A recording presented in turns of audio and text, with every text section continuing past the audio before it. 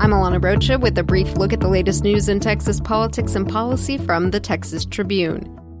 A top lawyer for the state opened up his defense in one of the 3 federal lawsuits challenging Texas's efforts to review the citizenship of 98,000 registered voters by claiming the state had not made any mistakes in rolling out the review. In a federal courthouse in San Antonio Tuesday, Assistant Attorney General Chris Hilton argued it was county election officials who had acted contrary to state law. The Tribune's Alexa Ura reports that Hilton repeatedly questioned why 2 local election officials, the Kerr and Blanco County tax assessors, immediately sent letters to voters the state had flagged demanding that they prove their citizenship in order to remain on the voter rolls. The 2 voter registrars told the court their staff was simply following the state's instructions, laid out in an official election advisory.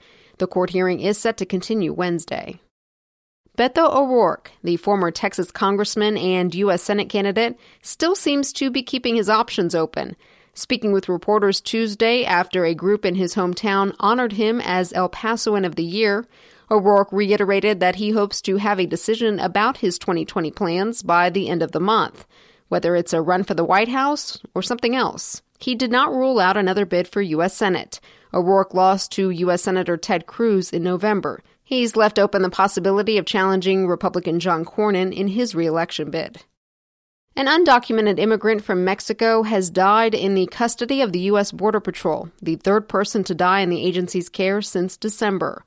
According to a U.S. Customs and Border Protection news release, the 45-year-old requested medical attention shortly after authorities encountered them in Texas's Rio Grande Valley earlier this month. The person died Monday morning after being diagnosed with congestive heart failure and cirrhosis of the liver. Texas community colleges warn they may consider raising tuition if lawmakers are successful in passing legislation to slow the growth of property tax revenue. Property taxes are one of 3 main revenue sources for community colleges.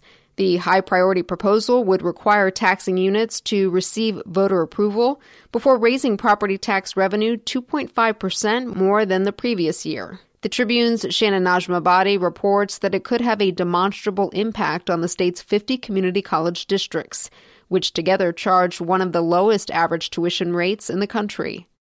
About that 2.5% rollback rate, you'll recall it was just a few short weeks ago that state leaders trumpeted a consensus property tax reform proposal, with everyone unified behind the 2.5 figure. Now few seem likely to stick to it. Today on TexasTribune.org, we explore why it faces such steep odds of passing, if it's still on the table at all. I'm Alana Rocha with the Texas Tribune. You've been briefed. The brief is sponsored by the Texas Tech University Health Science Center. 51 Texas counties west of Interstate 35 have no dental providers.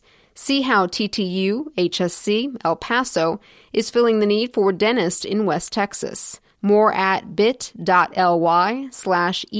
Dental School.